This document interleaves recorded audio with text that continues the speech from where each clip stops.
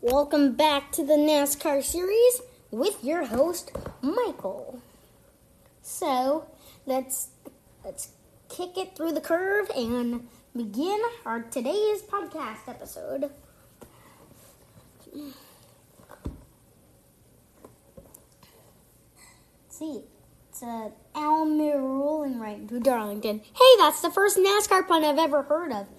Almi-Rolling. For over 75 years, people have saved money with... Sorry, from the top. For over 75 years... Keep it together. What are you doing there? Geico, saving people money for over 75 years. Well, we have that date. It's Sunday at Darlington is when NASCAR is officially going to be back on the real track. And I have to ask you, what does prep look like? Because this has been a period that's been longer than the off-season and has been a complete off-season. Yeah, it has been very unusual. Prep for me is spent quite a bit of time reviewing some film and stuff from Darlington, looking at data from last year's race at Darlington, and then using the Ford simulator. That just got opened back up. Obviously, very different in how we use it and how we enter the building and all those things, with all the guidelines that we have to follow, all the protocols. But it has been our really only tool to use to prepare for the event. So that is something that we're leaning on is the Ford Performance Simulator, and then just virtual meetings, meeting with my team guys, my crew chief, my engineers, on virtual meetings just like we're doing right here, to talk and go over the preparation for the event. With no practice, no qualifying, we hear it a lot that you want to have speed off of the truck, but this is literally you want to have speed off of the truck to get ready to run that race on Sunday. So you mentioned those virtual meetings and talking with those guys. What's the communication been like to just get ready and make sure that the truck unloads and it's speed in the 10 car? Yeah, just going off of last year's race notes, but then also including what we've learned from this year, because we've already run a few races this year at the beginning of the season with things that we learned from the end of last year. So we feel like our cars are better than where we were at Darlington wise last year, and so just incorporating some of those new body builds and setup ideas and things into what we learned from last year's Darlington race. So but there's still a lot of unknown. We show up to the racetrack with an idea of what to expect every single weekend, but then we have practice, and so if we unload and we're off, we have an opportunity to fix it. And sometimes those fixes require some major parts changes, where now that's not really an opportunity. Where our fixes throughout the race, if we show up and we're not as good as we want to be, are going to be just pit stop adjustments. So that is a drastic difference from what we're used to, going into an event. That's the end of the video. Ooh, NASCAR expands field for Xfinity Gander Trucks races, though. Xfinity with 36.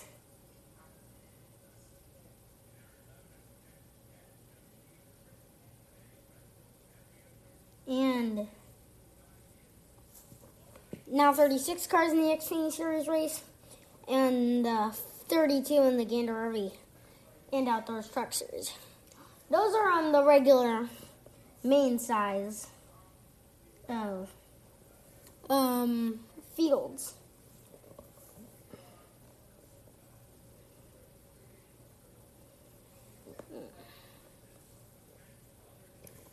The temporary change will not dramatically alter the point structure.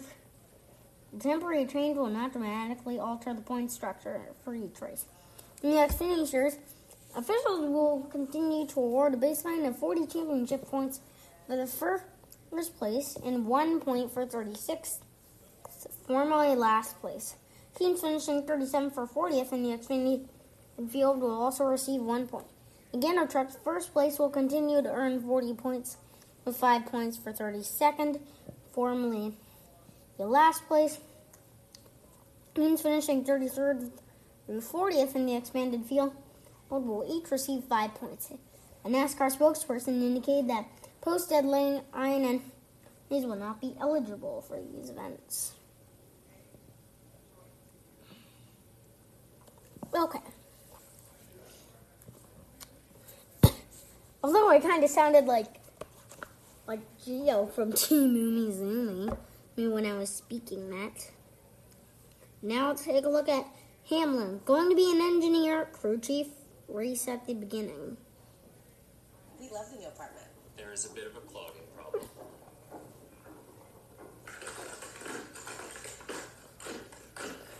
At least Geico makes it easy to bundle our renters and car insurance. For bundling made easy, go to geico.com. Sunday, NASCAR Fest. So it's currently 11 teams. How ready are you guys? I mean, as ready as we can be. I mean, we've got the cars ready. Just working through all the personnel stuff, trying to figure out who goes to the racetrack, who stays at the shop, and figuring out personnel, figuring out protocol for me, when I need to be there, where I need to be at all times. Just got to be going through all that protocol this week, trying to figure out, making sure I get it right. I'm sure after this first race, things will be a lot easier for us, and it should go quite a bit smoother. So I'm looking forward to it. I mean, real racing back in less than a week. I'm sure everyone's excited about it. It really is the name of the game, is how fast you unload off of the truck. So what's communication been like right now with you and Gaypart and your crew? Because you guys really haven't been in the shop and haven't been able to see each other and get inside of a race car to really see what that equipment's like. Yeah, no doubt. And, really there's not been, any development during this time. There hasn't been an advantage by any race team being able to take advantage of the time off because everyone's just been shut down. So, you kind of got what you got. I think it's going to be an engineer and crew chief race at the beginning, and then drivers are going to get the correct information to make their cars better. And someone's liable to hit it, right? Someone's liable to unload and be really good right off the bat. And if they're starting up front, it could be ugly early. But I can tell you that these drivers and these teams figure things out pretty quickly, and we're going to have a really competitive race. They meant probably. Now let's take a look at a recap of the 2020 Daytona 500.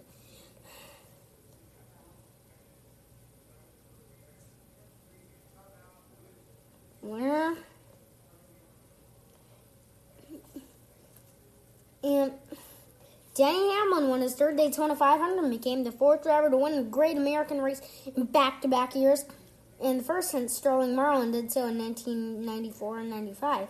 Hamlin led a race-high 79 laps and was engine back and forth by both Ryan Blaney and Ryan Newman in the NASCAR overtime finish.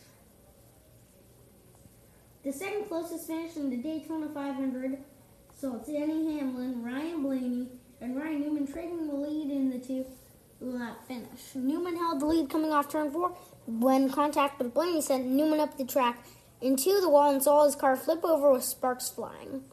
Also, if you want to hear more about that wreck and how crazy it was, go check out episodes 34 and 35.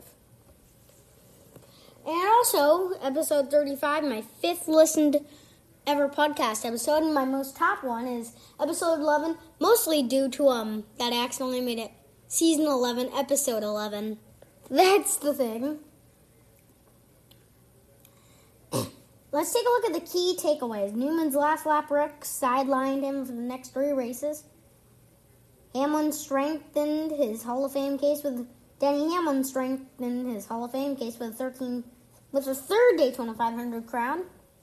The other drivers with at least 3 Daytona 500 wins, Jeff Gordon, Dale Jarrett, Bobby Allison, Cale Yarborough, and Richard Petty, are all in the NASCAR Hall of Fame. Ryan Blaney's crew chief change pays early dividends. Chris Buescher scored his first NASCAR Cup Series top 5 since 2018 in his first start with Roush Fenway Racing. David Reagan, Brendan Gaughan, and Corey LaJoie now top 10 finishes to open the season.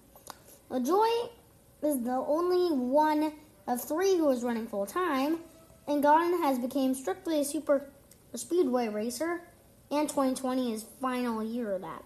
And Reagan just retired from full-time racing after 2019. Reagan finished 4th, while Gordon finished 7th, and LaJoy finished 8th. John Nemechek was the highest finishing rookie, 11th, in a trend that would show the driver of the number 38 Front Row Motorsports Ford routinely getting the most out of his ride.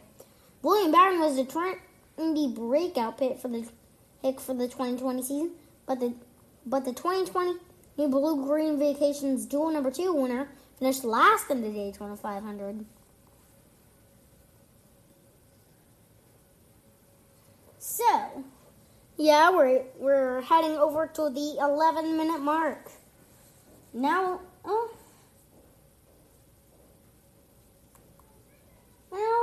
let's take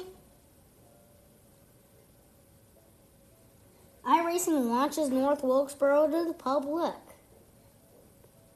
We love the new apartment. There is a bit of a clogging problem.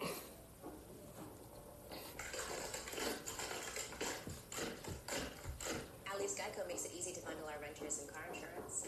For bundling made easy, go to geico.com. We are back at North Wilkesboro, North Carolina, where the field is rolling out for the start of today's 400-lap race on this .625-mile racetrack. Just as the field bounces all around turn number 4, the sunshine peeks through, helping warm things here. Valley leads it down. Many Parsons on the outside. The green flag flies, and the first Union 400 Western Cup race from North Wilkesboro is underway. Everybody nicely marked turn number 1 and 2 as Bill Elliott has the lead, and Dale Earnhardt has jumped into second position, followed by Benny Parsons and Bobby Allison.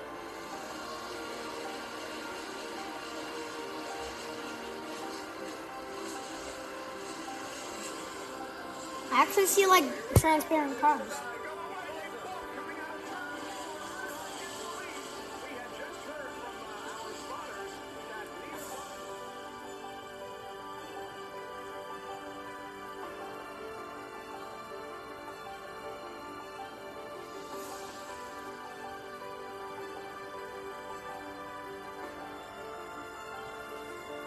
Dale Earnhardt is on his last lap.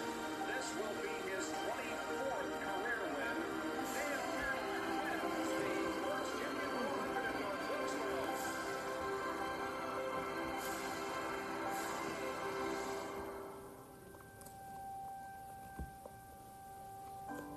iRacing users, definitely go check out North Wilkesboro. Oh, I wonder if it's even on like NASCAR Heat 4 or something. I play NASCAR Heat 4 actually. It's actually a really fun NASCAR video game.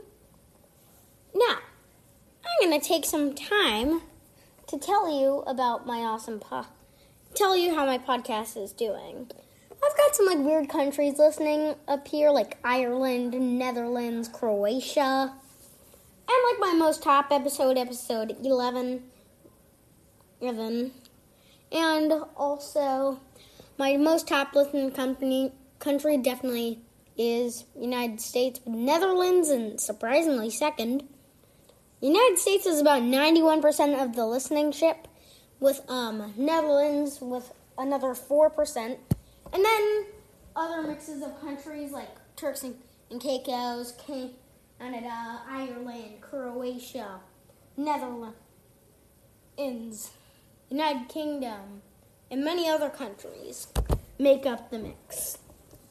Bye and see you later.